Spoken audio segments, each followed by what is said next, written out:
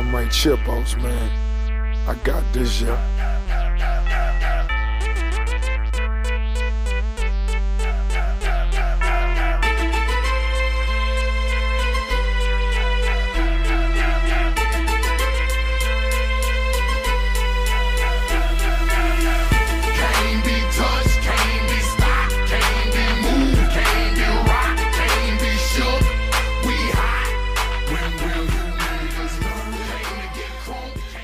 And we're back. This is your boy, Matty G, as always, with Colby Patnode, the Omega 3 Poppy, meeting with Cole Bay on Thanksgiving Day, post-trade deadline. The playoff race is heating up. But before we get into all that and the trades and all that goodness, how's it going, Colby? It's going pretty well, I think this is the earliest we've ever recorded a podcast. I'm watching the sun kind of crest over the hills out here, albeit into a cloudy kind of prototypical, late fall, early winter type of day. But it's Thanksgiving. Not one of my favorite holidays. I think it's a little bit overrated, to be honest with you. But it's a day to eat and watch crappy football, and that's something. So, happy to be here. Talk some trade, also talk some big picture stuff, and just kind of have kick off Thanksgiving with a little bit of fun. For sure. I don't know if this question is too heavy. I hate to put you on the spot, but because it is Thanksgiving Day, is there anything that immediately comes to your mind in terms of what you're thankful for? Well, there's things like family and friends, and I could be nice and say all the people in the fantasy football league for making this year really fun despite all of its challenges. But honestly, at the end of the day, what I'm most thankful for is that Tyler has been eliminated from the playoff race. So,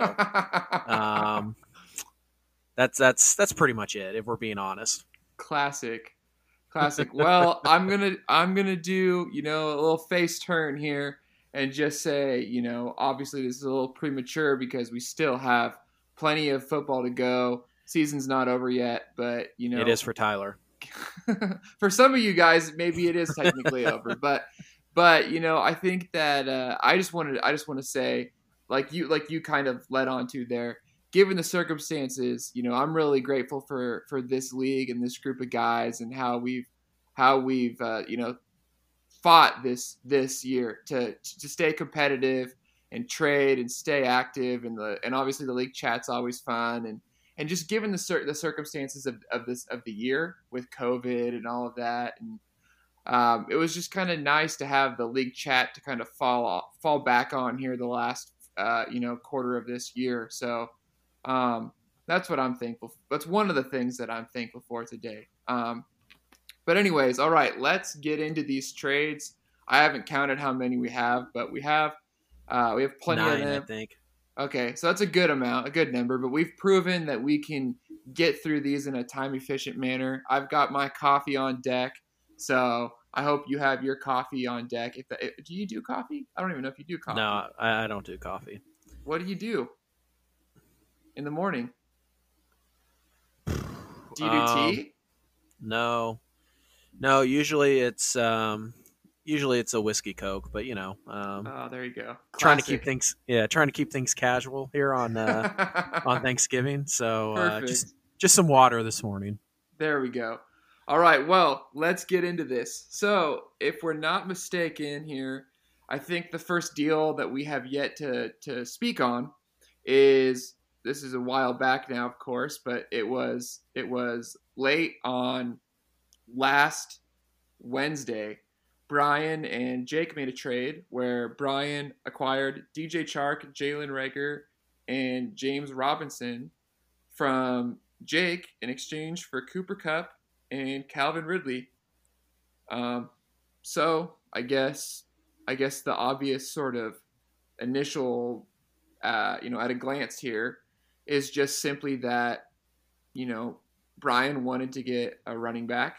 He got some interesting receivers here, albeit a downgrade from what he had, but there's upside. Now, of course, we do know now with the benefit of hindsight that he actually didn't have Reagor for long, traded him back to Jake. But nonetheless, if we're just going to look at this deal and isolate this one deal in time, I don't think anybody's arguing whether or not, Cooper Kupp and Calvin Ridley are really the big names here. Of course, they're the receivers, though. Brian wanted a runner. James Robinson's had a hell of a year here. So, all things considered, Brian, as far as I'm concerned, Brian gets the running back that he kind of, wanted or needed, however you want to look at it, and gets two receivers who are probably, in most people's perspective, maybe on like that fringe low end 2 or like high end flex, depending on the week. They're kind of in that range. And then, Jake moved Robinson for Ridley, and then he gets Kupp in exchange for Reagor and Chark is kind of the way I look at it. What are your thoughts? Yeah, basically that. Jake had some running back depth, and not just, hey, I have David Montgomery and Adrian Peterson and whatever, like not that kind of depth. He had like legitimate boys that were doing damage for him.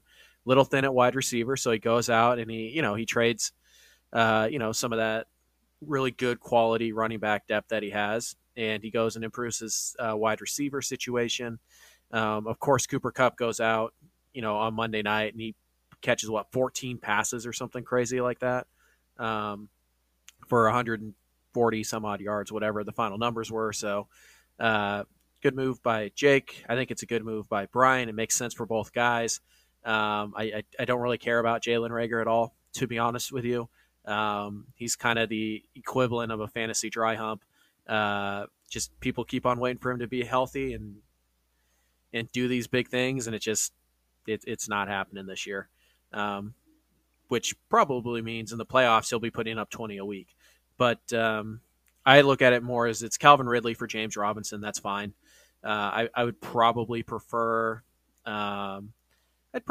Robinson over Ridley, but it's close. And then you have DJ Chark for Cooper Kupp, and those guys are both kind of been disappointing this year. So I think they're roughly in the same class. So I think it's a pretty fair, balanced trade. And then Brian gets the lottery ticket to kind of make up the difference between Kupp and Chark. And I think there is a slight difference there. So I just think it's a good, solid trade that helped both teams.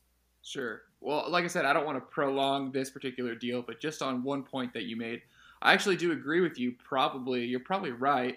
In all likelihood, this is going to be sort of, I hate to call it a lost season for Reagor. That doesn't feel entirely appropriate, although he did miss quite a bit of time with injuries. But, for the rest of the year, I feel like Reagor is obviously a quality bench stash. Maybe maybe some weeks you flex him.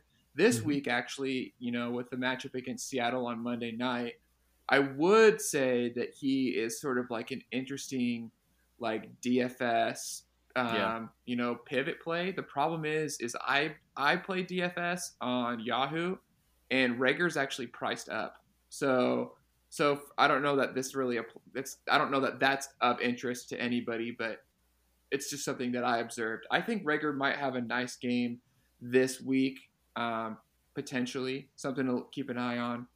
But I agree with you as far as the rest of the season. I think the Eagles' offense, and we all know about Wentz's struggles this year, but I think the Eagles' offense is pretty much, as far as the passing attack is concerned, going to probably flow through those tight ends like it has for years, really. Anyhow, let's move on to this next deal here. So the next deal was TJ and Derek. TJ acquires DeAndre Swift for Kenyon Drake in a deal with Derek here. Of course, I'm imagining that. So Derek makes this move after DeAndre Swift was ruled out last week with a concussion. And I'm sure TJ was sort of hoping that Swift would be made available. Potentially, there was potential that he might clear the concussion protocol for last week's game. That, of course, against Carolina, which was a good matchup. That, of course, did not transpire. But there was that juicy Thanksgiving matchup on the horizon against the Houston Texans that I'm pretty sure TJ was probably sort of banking on. And news drops this morning that Swift is not expected to suit up. But that being said, TJ did acquire Swift after his, I guess you'd call it, his breakout game. And so moving forward, as TJ appears to be playoff bound, Swift could definitely make an impact for him down the stretch, and probably somebody that you feel a little bit better about than Kenyon Drake. Although I haven't really looked at the schedules, and that Drake-Edmonds split these last couple of weeks has sort of, as far as I'm concerned, really kind of tilted in Kenyon Drake's favor. It really seems like they're just going to sort of stubbornly commit to running him between the tackles.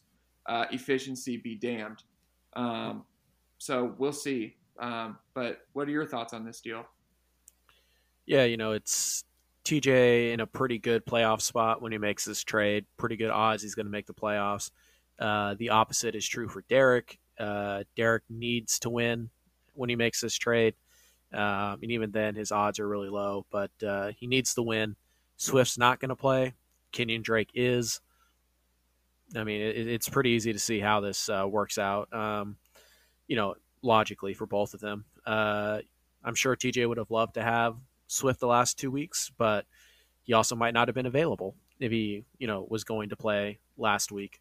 So it's just a good opportunity. It's one of those, upgrades that we talk about. It's not like a massive upgrade, but sometimes that extra 2% can really, make a difference between winning and losing in this league. So it's, take a little bit less now with the injury to possibly prosper long term. And Derek gets somebody he can actually start in his running back spot, at least last week. So it's they're both kind of running back twos. I think Swift has a higher upside this year, but they're both running back twos, so it made sense. Sure. All right, moving on to this next deal. This next deal was a deal that I made with Isaiah, where I acquired James Conner, Benny Snell, and Tyler Eifert in exchange for Antonio Brown, Leonard Fournette, Mike Gesicki, and Jake Luton. I think that it's the reason that I wanted to make the move was because it's the same thing I've been saying for ever since week 10, I guess, which is that I'm not trying to win the trade. I'm trying to win the week. And in this particular instance, I might have won the trade.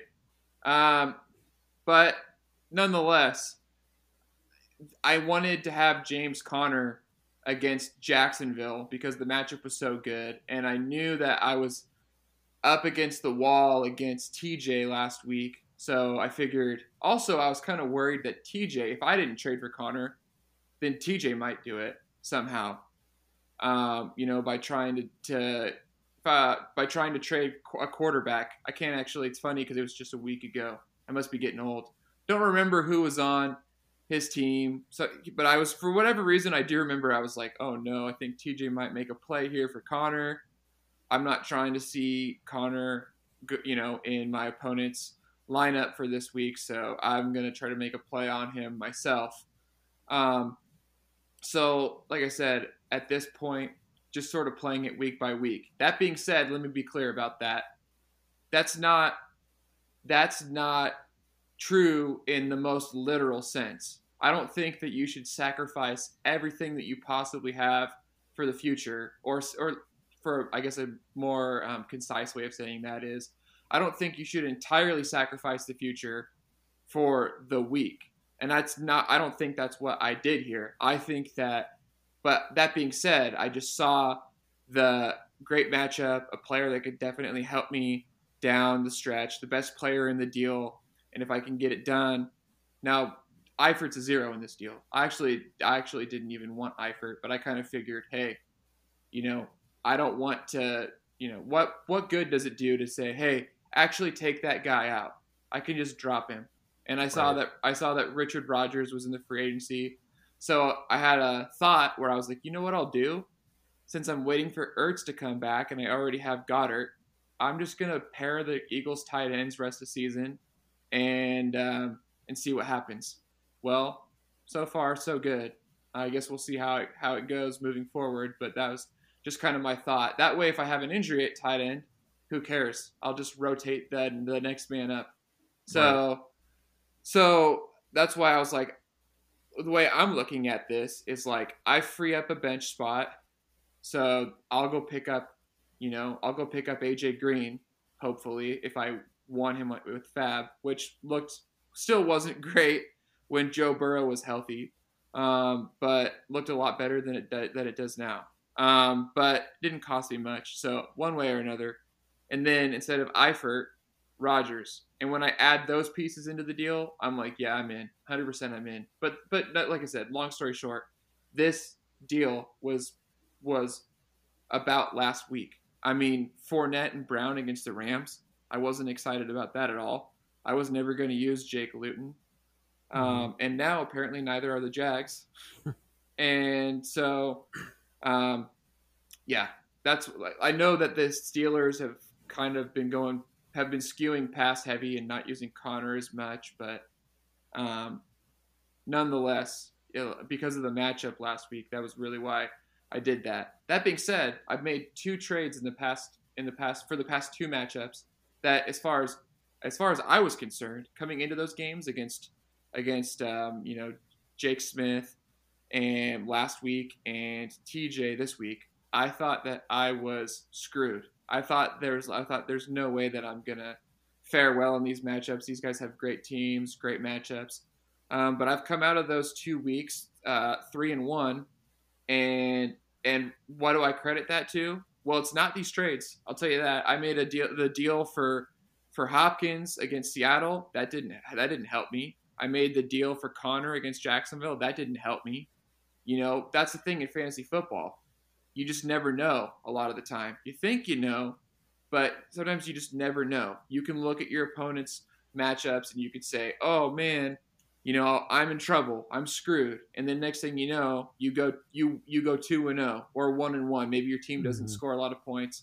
But nonetheless, you just never know. You can look at what you believe is a money matchup, with James Conner against Jacksonville, Hopkins against Seattle, or a couple weeks back, I remember I played Connor against the Cowboys in DFS. None of those were played out well, So right. That's fantasy football for you. So a little bit of a tangent there. Do you have anything that you want to add on this deal, or did I pretty much cover it? You basically covered it. I would just say that Isaiah, similar situation to Derek, needs to win. He had a bunch of injuries, a bunch of bye weeks. So it just kind of, hey, I'll worry about week 12 when I get to week 12. I got to win this week. And kudos to you for celebrating Thanksgiving early by handing over the smallpox-infused blankets that is Jake Luton onto Isaiah's team, who absolutely destroyed him from the inside out with a negative 9-point performance, if I'm remembering correctly, against the Steelers. So congratulations on honoring your Pilgrim lineage. Well, hold on. So I agree with you that if we want to look at it from the standpoint of what was most likely to happen, what was most likely to happen was that Jake Luton wasn't going to have a great game. But I'll just lend you this. It's easy to forget. There was a quarterback for Denver, Jeff Driscoll, maybe it was week 3, week 4, started against Pittsburgh, actually had a nice game. So while it's not likely, it's possible. I mean, I doubt anybody had the grapefruits to start Driscoll against the Pittsburgh Steelers, but I don't know. I thought it was kind of an interesting observation because I was looking at the Pittsburgh matchup and kind of thinking, is it possible? Is it possible to perform against Pittsburgh as a quarterback? And and I was just like, wow, Jeff Driscoll was one of the few who actually had like a decent game. You never would have guessed that. I'll bet you if Drew Lock would have started that game, that he would have positively shit the bed. So, but anyhow, that's neither here nor there. Let's move on to this next deal. So, wow. Okay, so they didn't wait long. Brian and Jake are back at it again. And it looks like Jake really missed Jalen Reagor. And also he wanted to get Deshaun Watson. So while we've talked the last couple of weeks about how Brian's team looked interesting with Rodgers and Watson as his quarterbacks, that was short-lived because he makes this move here with Jake, where Brian gets Tannehill, Keenan Allen, and Tim Patrick in exchange for Deshaun Watson, Jalen Reagor, and Jarvis Landry. So I'll let you take this one first. Yeah. Tannehill's been struggling the last couple weeks relative to what he was doing the first few weeks. Watson's been pretty consistently good all year, even great. So it's a pretty clear upgrade at quarterback from Jake's perspective. It does cost him Keenan Allen, though. He has to drop down to, Jarvis Landry, who's in that ultra run-heavy offense. That's a pretty sizable hit there. And then Tim Patrick and Jalen Reagor, whatever, they're lottery tickets. Who cares? They both play with crappy quarterbacks, pretty crappy offenses, so it doesn't really matter. So really, it's Keenan Allen and Ryan Tannehill for Jarvis Landry and Deshaun Watson. That's a pretty fair valuation, I would say. I'd probably rather have Tannehill Allen, but it's really close. And then I haven't looked at Tannehill's schedule, but I know Watson has a pretty tough schedule these next couple of weeks. So, and Brian is somewhat surprisingly fighting for his playoff life.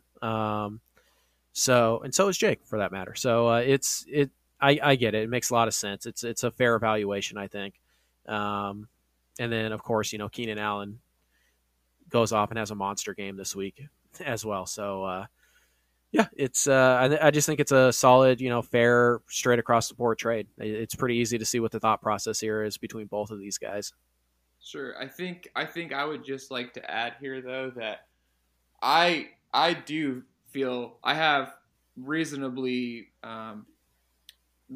strong convictions that I'm on Brian's side of this deal, and I haven't been a big Tannehill guy.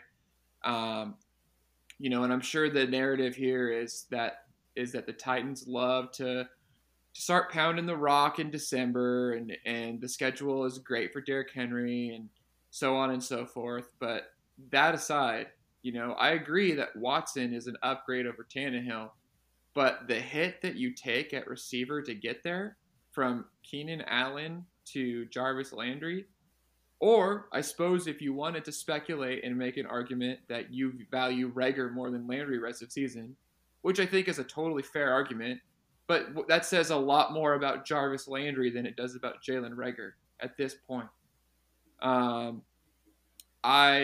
I would much rather be on Brian's side of this deal. So, yeah, I get it. All right, moving on. Garza and Brian, and of course, and actually, I'm disappointed. I'm not gonna lie. I'm a little bit disappointed that this deal happened because I was hoping that clearly against my better judgment and clearly in vain, that Brian could manage to go an entire season without rostering a Kansas City Chief or trading for one. But before the deadline, he has to go out of his way and make this deal, which you could make an argument is basically equivalent to, it's almost irrelevant.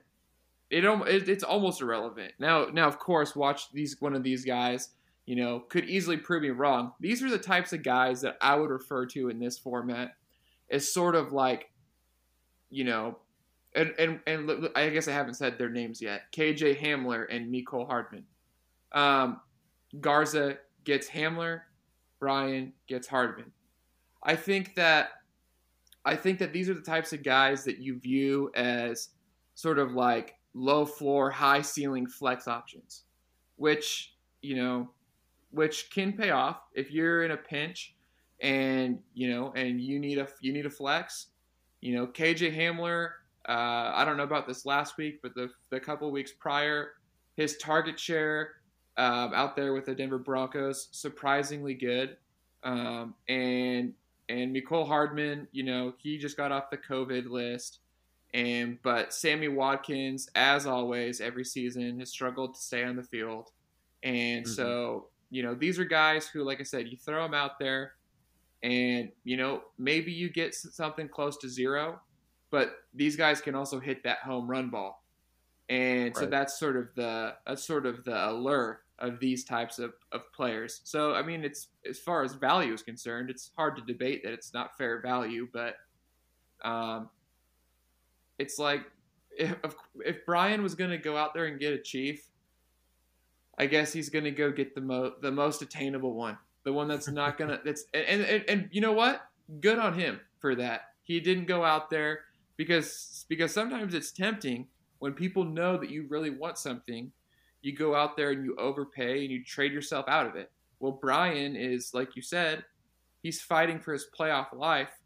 So I think that it's totally commendable that he went with his head instead of his heart on this deal. Sure. Both of these guys are fantasy pasta. You throw them against the wall, see if it sticks. And that's kind of what they are.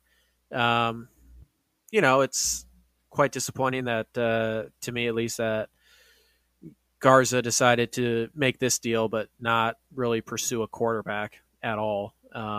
In a week where there was very good, we talked about it last week, he might not have any quarterbacks, and that came to fruition. And I know the odds were long, nearly impossible, but you would like to see Garza at least try.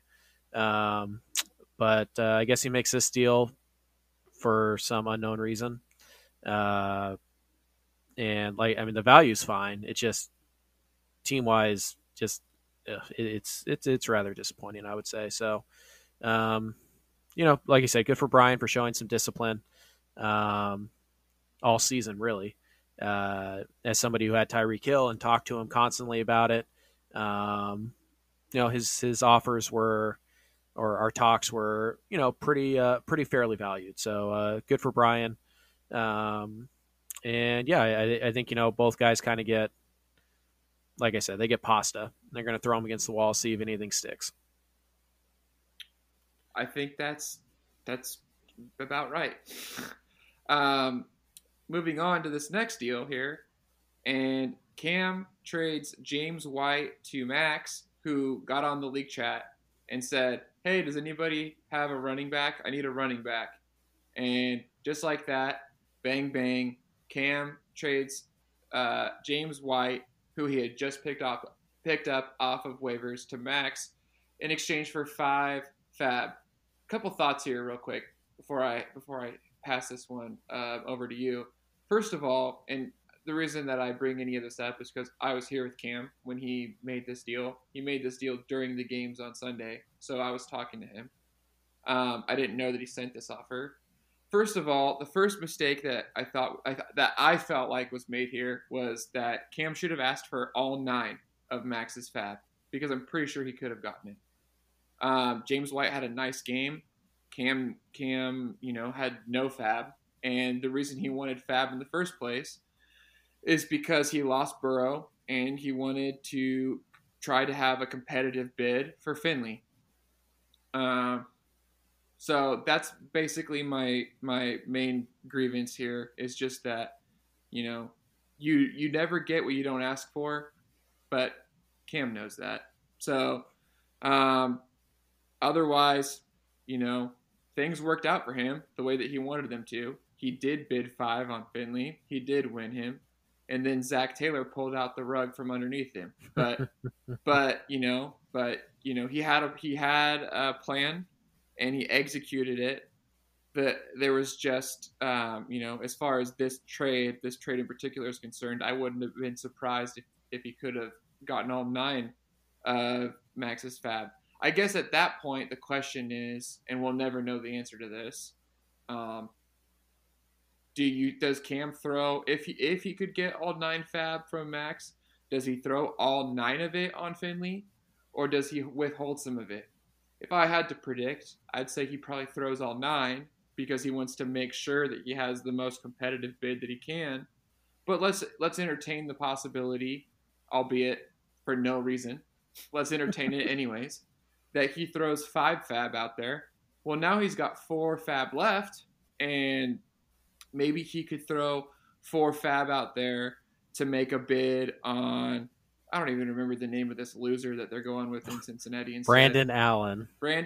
Maybe he could throw 4 fab at Brandon Allen, which wouldn't have been enough, but maybe he could have thrown 4 fab at Brandon Allen, or maybe he could have thrown 4 fab at Glennon, which I think would have gotten him, right?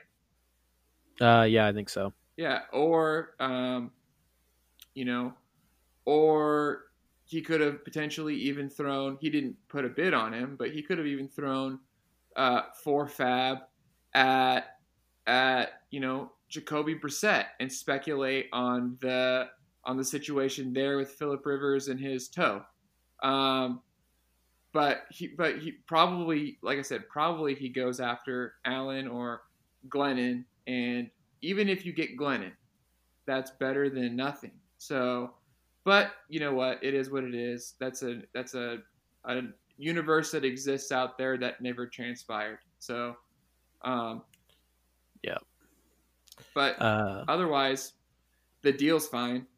Yeah, it's a pretty good deal for Max, especially after Rex Burkhead tears his ACL. Agreed. There's some upside there. So yeah, it's really, in reality, the trade is James White for Ryan Finley, and I mean, even without the benefit of hindsight, I think we both could have seen that this was going to be a good trade for Max. I would say so. Yeah, but I mean, it's definitely, I understand why Cam does it. Losing a quarterback this late in the year freaking sucks. So, especially like a day before the trade deadline too. So it's not even like he has the week to kind of, try and figure something out there. So, you take the path of least resistance, which is Ryan Finley, sadly, and you hope for the best, and it didn't work out. So, it's a blow. There's no doubt about it. Sure. And we'll talk more about that whole QB situation when we talk about at the end of this pod, when we talk about the next 2 weeks and the playoff picture and whatnot. Sure. So a few more trades here. We've got 3. So this next deal. Oh man, this is going to be one of those deals that we talk about that there's actually something to be said here. Okay, so sometimes we get some trades and they come across our desk and we look at them and we say, oh yeah, that was a trade, and then that's about it. not a lot to see here. Okay, but sometimes there's a deal that happens and you just pause for a minute. There's a lot of thoughts going through your head, and I guess if you had to really just sort of consolidate all of those thoughts, you're just left with one thought, which is a question, and it's a question that you don't want to ask whenever there's a deal. Why? and so the deal here, of course, was TJ and Max. If you want, I mean, you might call it a mega deal, a super deal. I guess maybe it's definitely one of those deals that gets some attention. TJ acquires Pat Mahomes and AJ Brown from Max in exchange for Lamar Jackson, Tyreek Hill, and Chase Edmonds. Oh man, I think. Go ahead. No, this is interesting. I don't know what side of this you're going to fall on. It's very simple here. So and you read the chat, so you can kind of delve into the mind of these guys insofar as they will allow you to. And Max says that it was difficult for him to make this move, but what sold him on it was that the only way he was willing to move Mahomes was if as he said it, if as long as he would get all of his touchdowns. So obviously what he's alluding to here is he already has Kelsey. In this deal, he acquires Hill. I think that's mostly right as far as like getting all of his touchdowns, but it's not actually totally right. The other thing is it just kind of misses the point. I think a lot of people, and don't get me wrong, like I didn't even mind to look at the numbers like that until we were talking about on the league chat, what was it, 2 weeks ago, talking about the MVP race for this season. And in my mind, I'm like, oh, it's got to be Kyler, right? Well, then TJ mentions Mahomes, and I go and look at his numbers. And it's remarkable to think that there's a very compelling case to be made that Mahomes is actually playing better football than he did in 2018 when he was the MVP. And in the end, maybe he comes short of that mark. But I think the point is just that the fact that he's even in the conversation, the fact that he's even playing relatively close to how he did in 2018, that's all you need to know. I mean, that's what we're talking about right now. We're talking about Pat Mahomes. If the season ends today, as far as I'm concerned, he's the 101 in 2021, and I'm not really sure that there's much of a conversation to be had here.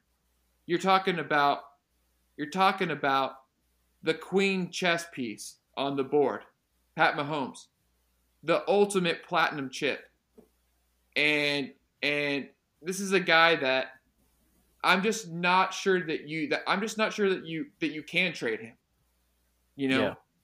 And if you do, then I feel like the only way you do it is if you make your the other team, they have to overpay. I mean, that they just have to. Right. Well, that's not what happened here. Not even close. As a matter of fact, TJ stole Mahomes. As far as I'm concerned, I mean, listen. Hear me out here. Lamar Jackson and regression are synonymous. Okay? Yep. Lamar Jackson is not playing even remotely close to the level that he did in 2019, and he never was going to. If you look at the numbers, it was just never going to be in the cards for him. Here's Max fighting for his playoff life, whether he sees it that way or not. And you're going to make a trade where you give up Pat Mahomes and A.J. Brown, but I'm mostly focused on Mahomes here. You're going to trade Pat Mahomes, and you're going to pick up Lamar Jackson, and week 12 you're going up against Matty G, and Lamar Jackson gets the Pittsburgh Steelers. And I get it. Pat Mahomes is going up against Tampa. Maybe that's not the greatest matchup ever, but it didn't stop Drew Brees. Didn't stop Jared Goff. So I'm sorry. When I'm fighting for my playoff life, I would much rather have Pat Mahomes against Tampa Bay than Lamar Jackson against the Pittsburgh Steelers, especially when Lamar Jackson, I'm pretty sure he scored like 10 fantasy points last time he saw the Steelers defense. And at this stage of the game, those little details, those things matter a lot. That attention to detail is what's going to separate the teams that go to the playoffs or at the very least that optimize their chance to go to the playoffs and the ones that don't make it. And when you're assessing a trade of this caliber, where you're going to give up on Patty Mahomes, you have to look at it. You have to scrutinize it, as far as I'm concerned, at that level. And so now we've got TJ out here. We thought it was great when Brian had Rodgers and Watson for 2 weeks, if it was even 2 weeks. TJ's got Pat Mahomes and Kyler Murray in a super flex league. He's going to throw those guys at you every single week. Yep. I mean, and what did he give up? I mean, let's look at it. Let's just look at it objectively here, okay? AJ Brown, let's position by position here, okay? So let's just pretend that it's AJ Brown and Tyreek Hill. Yeah, you'd rather have Tyreek Hill. But AJ Brown's been pretty good. And I'll admit it. I was not an AJ Brown guy coming into the season. But he's good. You need to start him. I mean, he what are we going to say? Low end 1? Low end 1? High end 2 at the absolute worst? But, I mean, he's a good receiver. You start him every week. Tyreek has been scoring touchdowns at a level that is unprecedented for him. You know? Sort of similar to what we were seeing earlier this year with Thielen, although Thielen is still, scoring quite a bit. But nonetheless, the point here is just that I think that, yes, you give the edge to Tyreek, but it's not a canyon that separates the two in value. Okay, now let's look at the other part of this deal. Pat Mahomes for Lamar Jackson and Chase Edmonds. If that's the way you're breaking this trade up, I mean, you got to be kidding me. That's take a bath, right?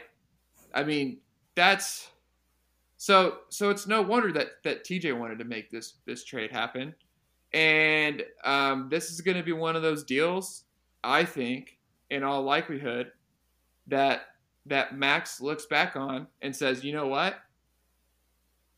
probably should have done that. When you go back and you assess your season, and say, let's just entertain a possible future where Max misses the playoffs, and then you say, okay, well, why? Right.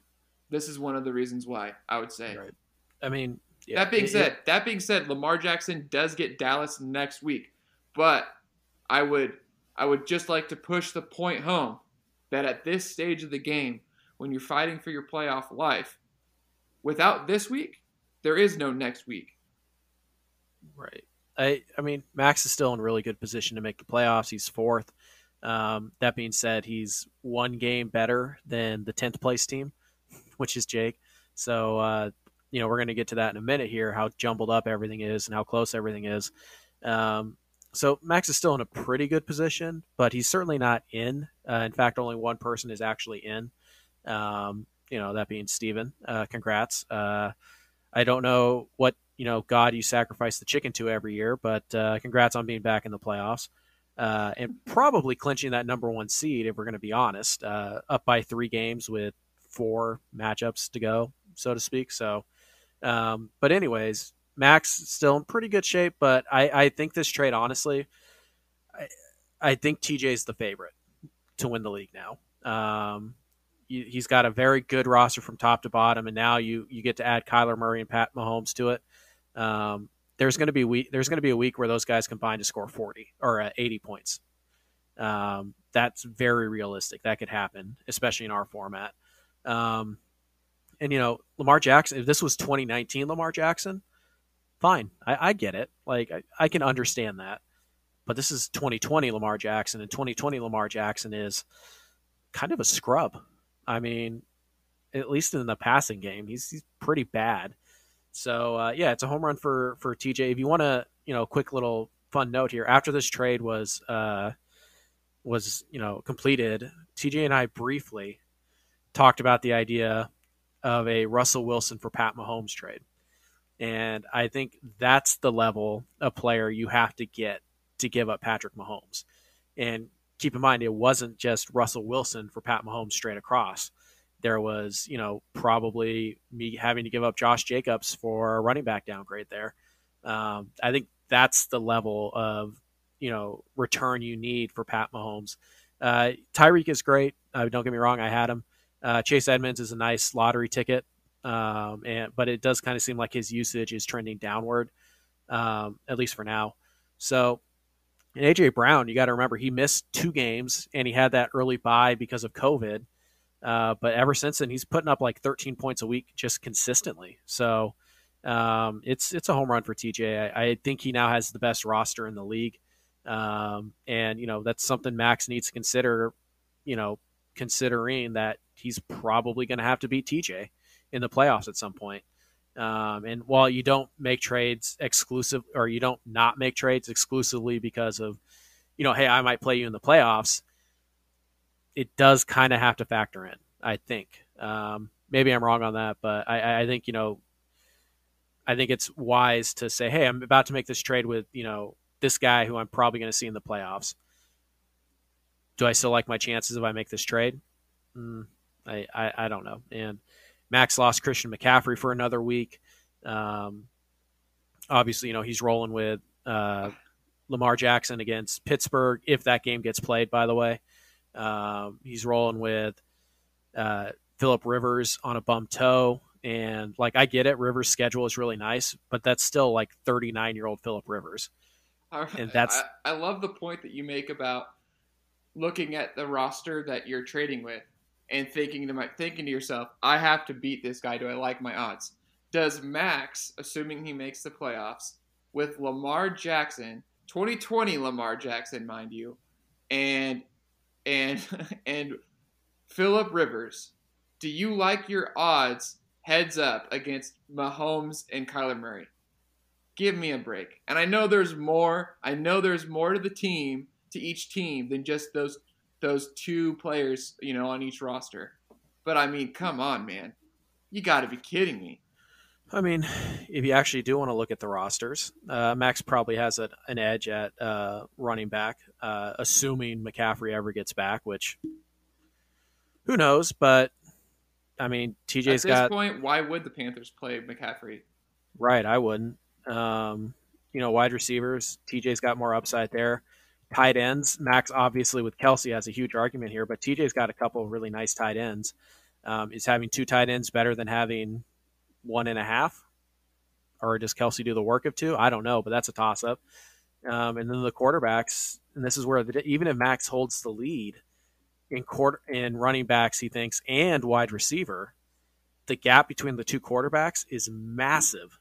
So if he looked at that at all, I would think he wouldn't have done this. He wouldn't have done this deal. But maybe I'm wrong. And I know for a fact he really believes Phillip Rivers. And with the schedule, I get it. But that's putting a lot of eggs in the basket of 2020 Lamar Jackson and honestly 2020 Phillip Rivers. So we'll see if it works out for him. But I'm with you. I think this is a pretty easy trade.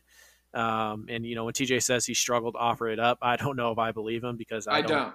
That's fake regret. That's a trade tactic that you use to get the other person to push the button. No, it's true. I mean, no.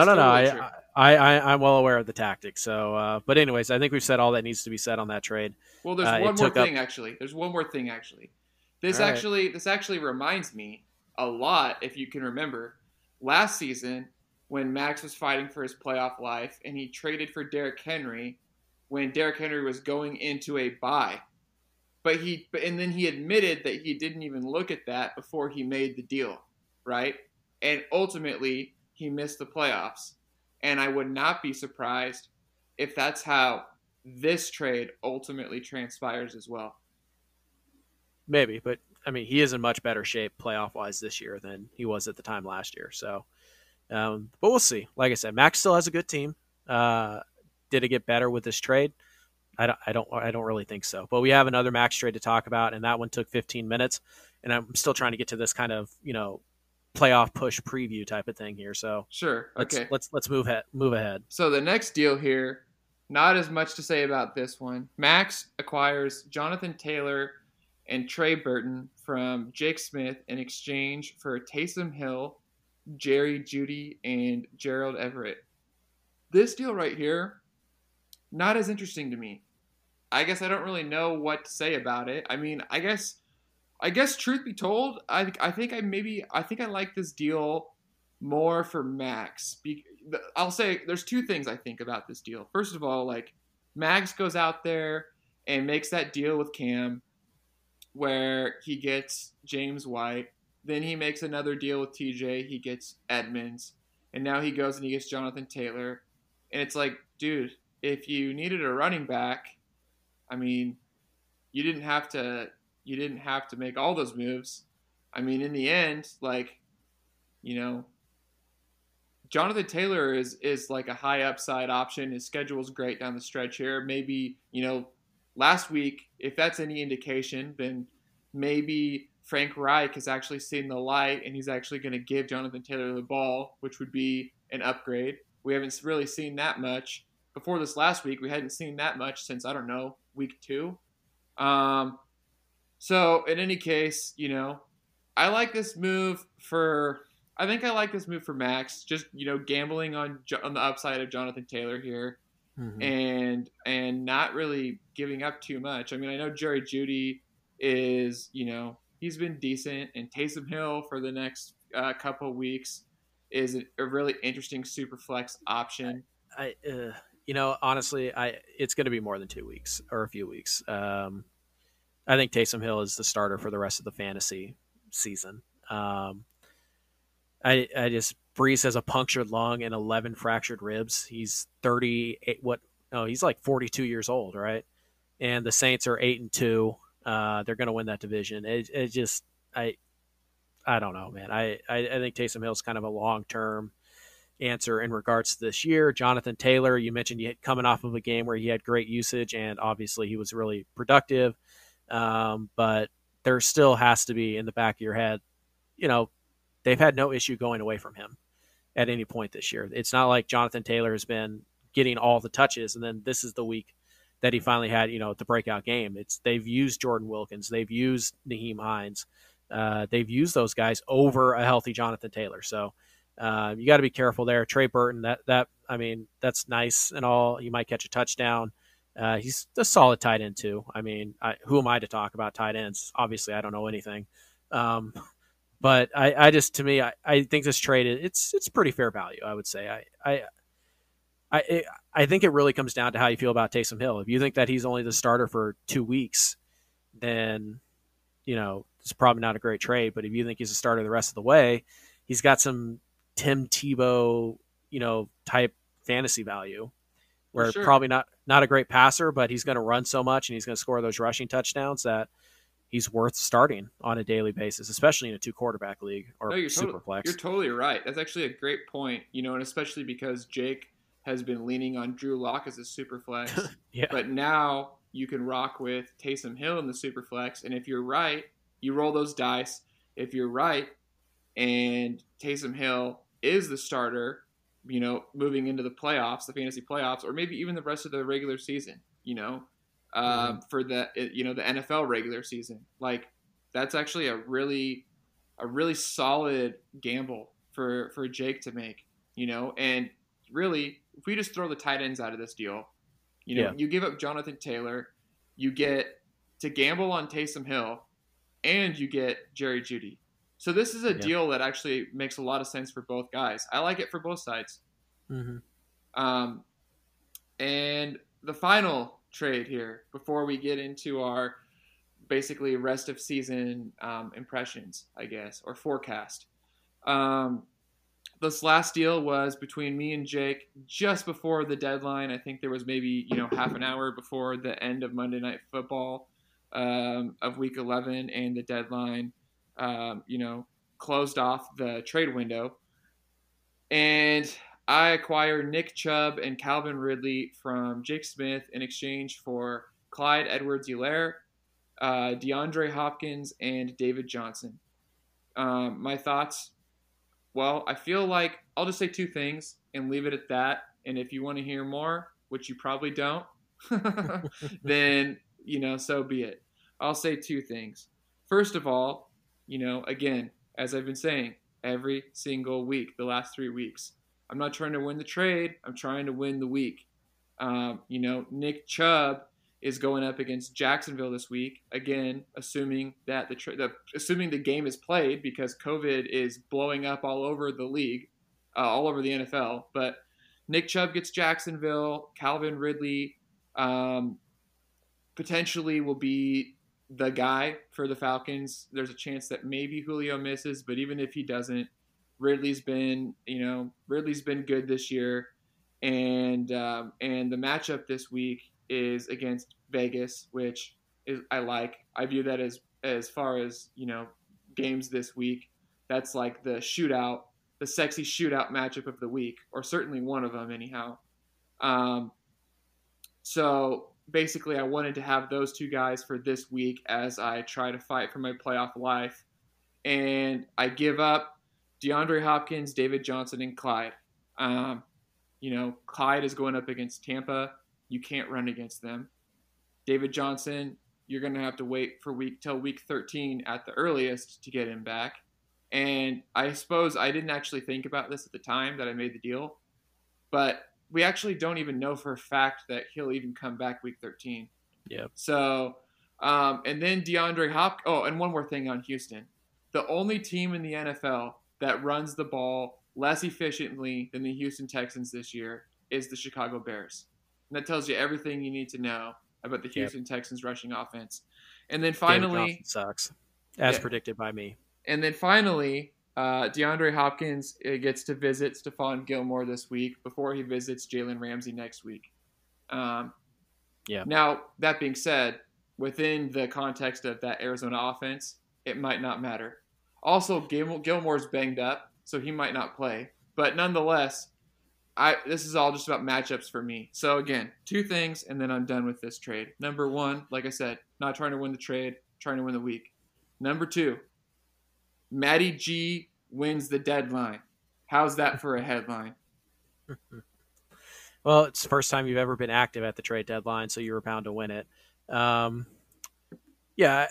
think, not only did you win the week or improve your odds to win this week, I think you just won the trade straight out here. Hopkins is great. We'll ignore the fact that he kind of sort of got shut down by Trey Flowers. Not really, but kind of. But Hopkins is obviously an upgrade over Ridley, but I don't even look at it as comparing those two guys. I look at it as Chubb for Hopkins. I'd much rather have Nick Chubb. He's fresh. That offense is going to run the football all damn day. The wide receivers there are awful anyways. Juice is okay, but the rest there's just not any weapons there besides Chubb and Kareem Hunt. So they're going to run the football all day. Atlanta, conversely, they're going to throw a lot. And if Julio does miss this week, and by the way, even if Julio plays, we know that, there's always the risk that Julio is going to miss a game here or there. Ridley's if it's Ridley, I look at it as Chubb for Hopkins. And if you want to say that's a wash, fine, whatever. I'd rather have Chubb, but I understand if you say it's a wash. Then it's David Johnson and Clyde for Calvin Ridley. I'd much rather have Ridley because, like you mentioned, David Johnson is on IR right now. He can't help Jake, who is the last team that's not been eliminated yet, if that makes sense. Like, he's still very much in the playoff race, but he's in 10th place, and the 4 teams behind him, they're all out. So he's not going to have David Johnson. You mentioned Clyde's matchup against Tampa. Well, even the geniuses of Kansas City aren't immune to this random sensation that's going around that we have to give the veteran, crappier player equal playing time to the younger, fresher, better, more talented player at running back in particular. It's Le'Veon Bell's still there. He's still cutting into the workload. And while Le'Veon Bell's certainly not as bad as, say, Adrian Peterson, he's not very good anymore, I don't think. And Clyde is clearly better. But, Andy Reid doesn't see it that way, or he wants to continue to use both of them, and they're winning, so it's kind of hard to argue with his method. But to me, you're not going to have David Johnson for, like you said, at least 2 weeks. 2 weeks that Jake really needs to go his way. And then Clyde has the bad matchup this week, and he's kind of in a platoon. So I just think it's a home run for you. I think you get better both this week and in the long run. And it sets you up really nicely for the playoff run. Whereas Jake takes, I just think, too many unnecessary. Like valuation wise, I think the trade is fine, but logistically, it just doesn't make any sense for Jake, in my opinion. Yeah, and the final little nugget here. Most people around the industry, the fantasy industry, are raving about Derrick Henry's playoff schedule and rest of season Derrick Henry. And you know what? They're probably not wrong. I'm sure Derrick Henry will be great.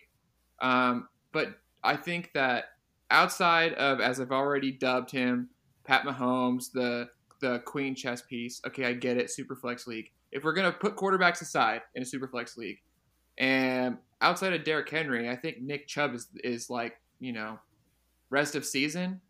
People talk about, league winners or the queen chess piece, however you want to phrase it. Like Chubb, maybe to a certain extent, even Kareem Hunt. Because really, Derrick Henry, probably not really that attainable in trades. It'd be difficult to pull off for sure. Chubb and Hunt you could acquire before the deadline. Their schedule rest of season is pretty awesome. So just some speculation there. We'll see how that plays out. But that's just sort of my opinion and another motivating factor for me in this deal. All right, let's get into the rest of season as we look at the standings and see where everybody sort of lies. As you already stated, we've got 10 teams that are 500 or better. And the 6th seed, as it stands today, is Scott at 12-10. Okay? So that means that, one game separates the 6th seed from the 10 seed. The teams below that are Derek at 8-13-1, Tyler at 8-14, Isaiah at 8-14, and Garza at 7-15. As far as this playoff race is concerned, I think it's pretty safe to say at this point those guys are out. Yep.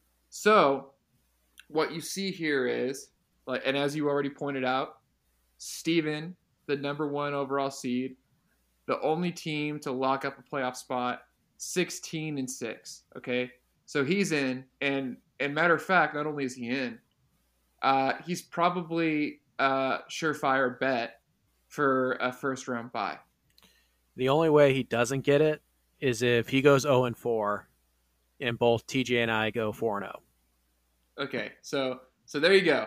So so all things considered, in all likelihood, Steven gets a first round bye.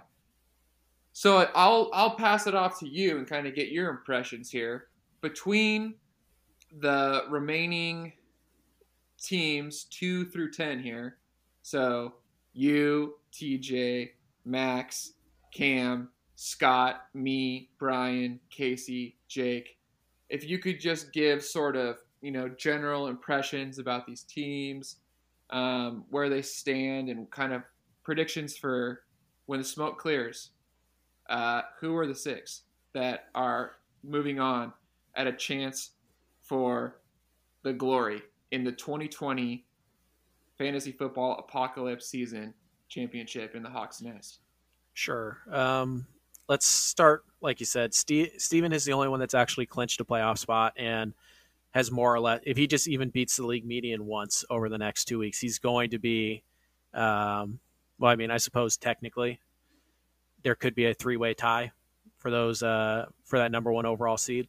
If Steven goes 1-3 and TJ and myself go 4-0, but Steven's going to get a bye. He's in. He will not play a super meaningful matchup until week 15. Congrats to him. It's funny. We talked last week off air, I think it was, and we talked about like what's the magic number. In our old format, it used to be 7, right? No team that had won 7 games had ever missed the playoffs in our league.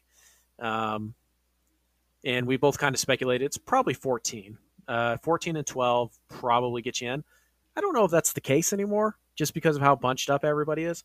And it's tough because I haven't gone through and looked at the schedules to see if it's even possible, because a lot of these teams are going to play each other, obviously, right? So I don't even know if it's possible for a 14-win team to not make it in. But that being said, both TJ and myself are at 13-9. So if we go 2-2 over these next, 4 opportunities, then we're probably both. I mean, then we're both in if we go 2-2, and even if we go 1-3, I think our points scored totals will get us in. So I feel like me and TJ are in a really good position to make the playoffs. As for winning in the playoffs, I'll get to that in a minute. You mentioned Max is up next at 12-10. He's tied with Cam at 12-10. He's tied with Scott at 12-10, and you are at 11-10-1. So, I mean, side note, guys, that tie that Matt has could, and I would say probably is going to knock one of you out of the playoffs, and it could be me, but it's probably going to knock either Max, Cam, or Scott out of the playoffs. Because remember, wins don't matter as much as losses. We talk about wins, but really it's losing the least amount of times, and a tie is not a loss. So that tie could come into play here. Max has a good enough team that I think he probably is still going to sneak in, but I wouldn't be shocked if he went 1-3 the next couple of weeks and, missed the playoffs, although his point total is quite high. So he's probably going to get in. I think Cam, it was a good run, buddy, but I just feel like the loss of Joe Burrow is just so massive. Not only that, it also hurts Tyler Boyd. As and as a T. Higgins owner, I sympathize with that.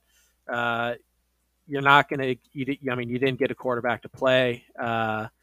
You have the Denver running backs, and we talked about how untrustworthy they are. I don't know if Joe Mixon is ever going to play again. This just kind of sets up as kind of a fall from grace, so to speak, and it's not. And it's not 100% your fault, and you could definitely sneak into the playoffs still. It's not over by any stretch, but just that loss of Joe Burrow at this stage of the game, and on Sunday too. So you didn't even really have time to go find another quarterback. That's so tough to overcome. So it's tough luck, but I think Cam probably slides out of this thing. I think Scott is in a really good position. I think he's got a solid team to sneak in here, and then it kind of comes down to you versus Brian, in my opinion. I think Jake's got a shot, and so does Casey. Of course they do, but I just think Cam's going to slide out, and then either you or Brian will get the last playoff spot. On Brian's side of things, he gets to play Derek this week. And no offense to you, Derek, but that's probably a win. Although, who knows, right? It's certainly not a for sure thing by any stretch. And then Derek gets to play, Brian gets to play me next week, which tough matchup, but I think the matchups are in his favor here. Whereas you get to play Garza in week 13, which is very nice.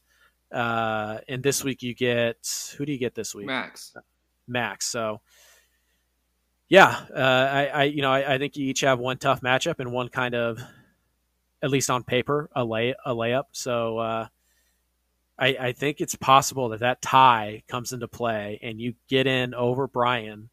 And it's just, I think at the end of the day, the playoff teams are going to be in some order. Steven, me, TJ, Max stays in, Scott, and then you. But Max is very much in play, Max is very much in play to miss the playoffs. Brian could easily sneak in. I think Casey has a shot to sneak in. Jake could sneak in. Like, it's insane that we're talking about basically, we're talking about 9 teams fighting for 5 playoff spots. That's insanity to me. But, and again, in terms of who I think probably is the favorite to win, I think it's probably TJ. Those quarterbacks, man. And the rest of his team is so solid. I would predict that TJ is going to take the bye. He'll take second place. He'll get the bye week. And then we'll see. But you never know. Like, it doesn't take, I like my roster pretty well. It only scored 80 points last week. You never know. So I think, basically at the end of the day, Cam falls back and then everybody else just slides up a spot into the playoff race. I think that's my prediction. Sure. So a couple of things before I make my prediction. Just looking at the next 2 weeks real quick. Of course, this week I already mentioned I play Max. That's a very, very important game in terms of playoff implications. There's quite a few this week. Yeah, a few of them. So some other ones that stand out, of course, are you and Steven. That's a very important matchup. And For me. Well, yes, true, yes. But that's a very important matchup with playoff implications, as well as TJ and Casey is also I think a really, really important one. And then I think as we move forward into week 13, I'm looking at also you versus Brian as a very key. That's a very, very key one right there.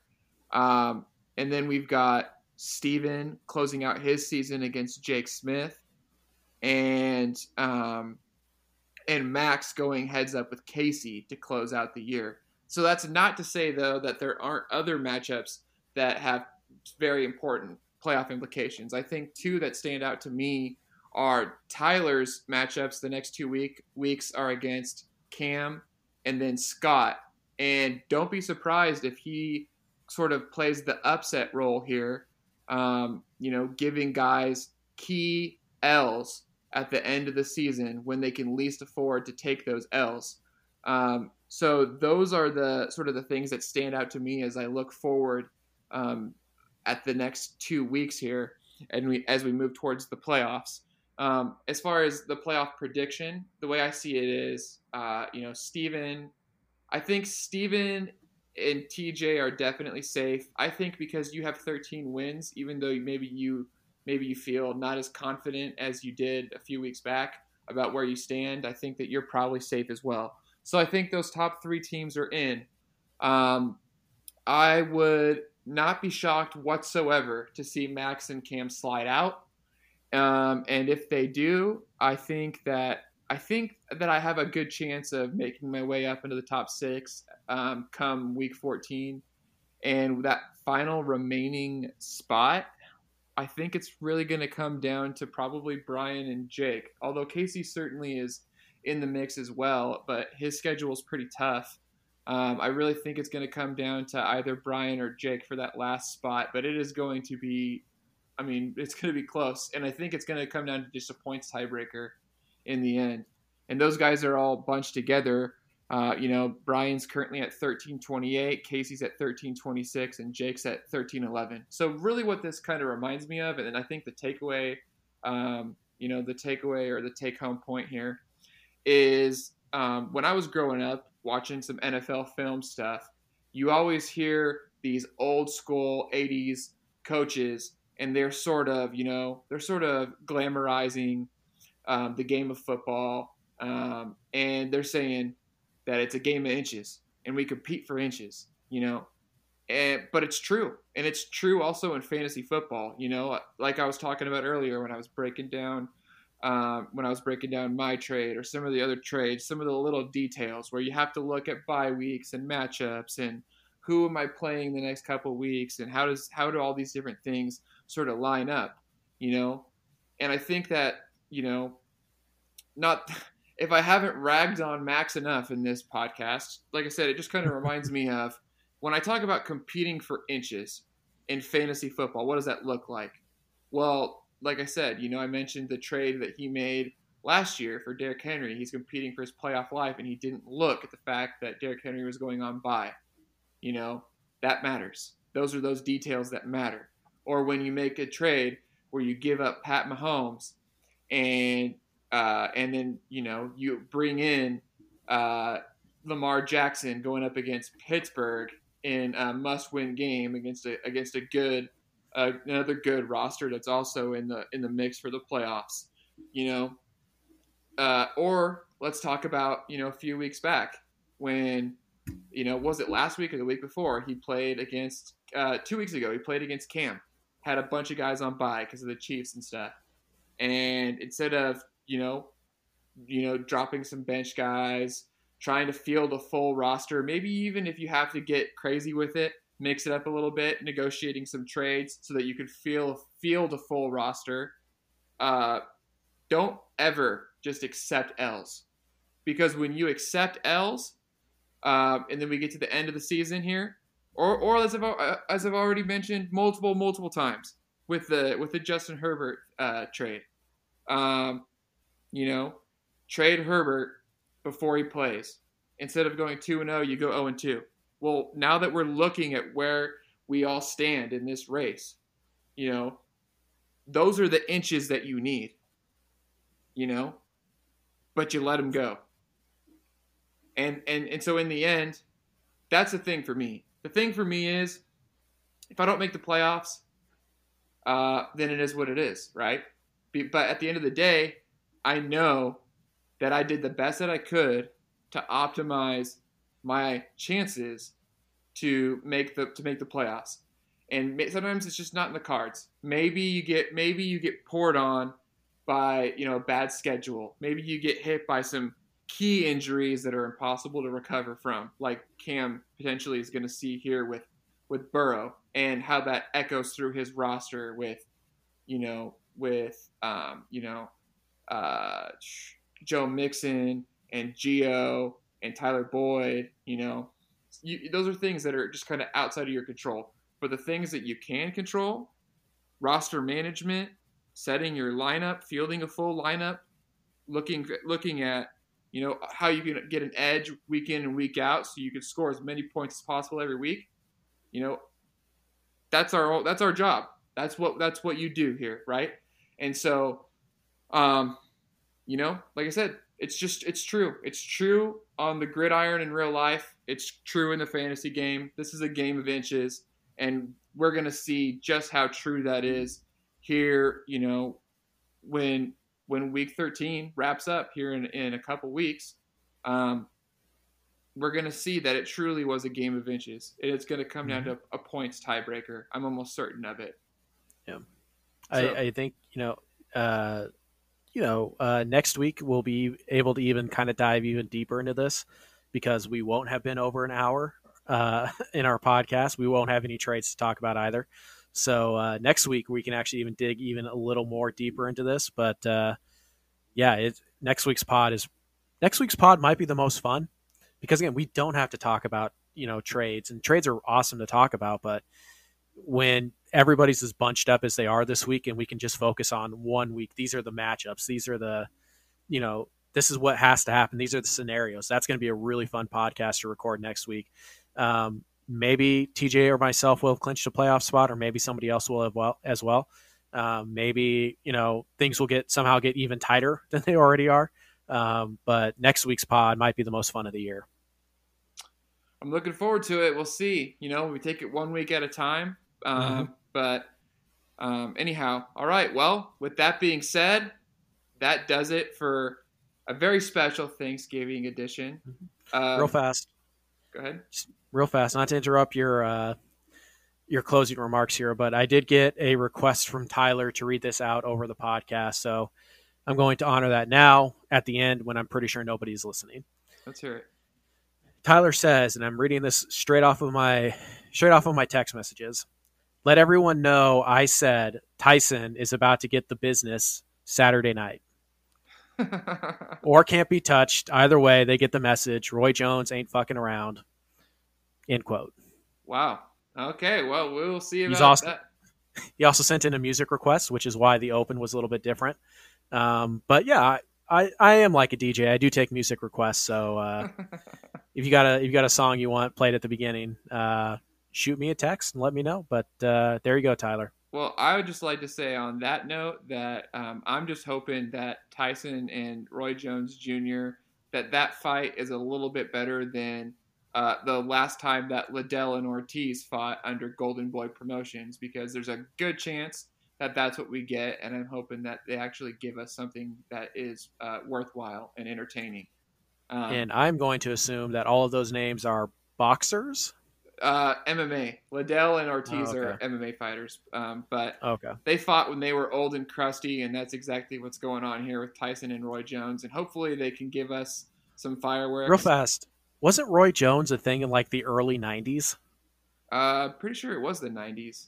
And even the Jesus 2000s. Christ. Yeah, they're old. They're old. That's what I'm saying. Hopefully nobody dies. but we'll see. In any Sure. case, if somebody does die, then I guess on the bright side, people got their money's worth for their pay-per-view.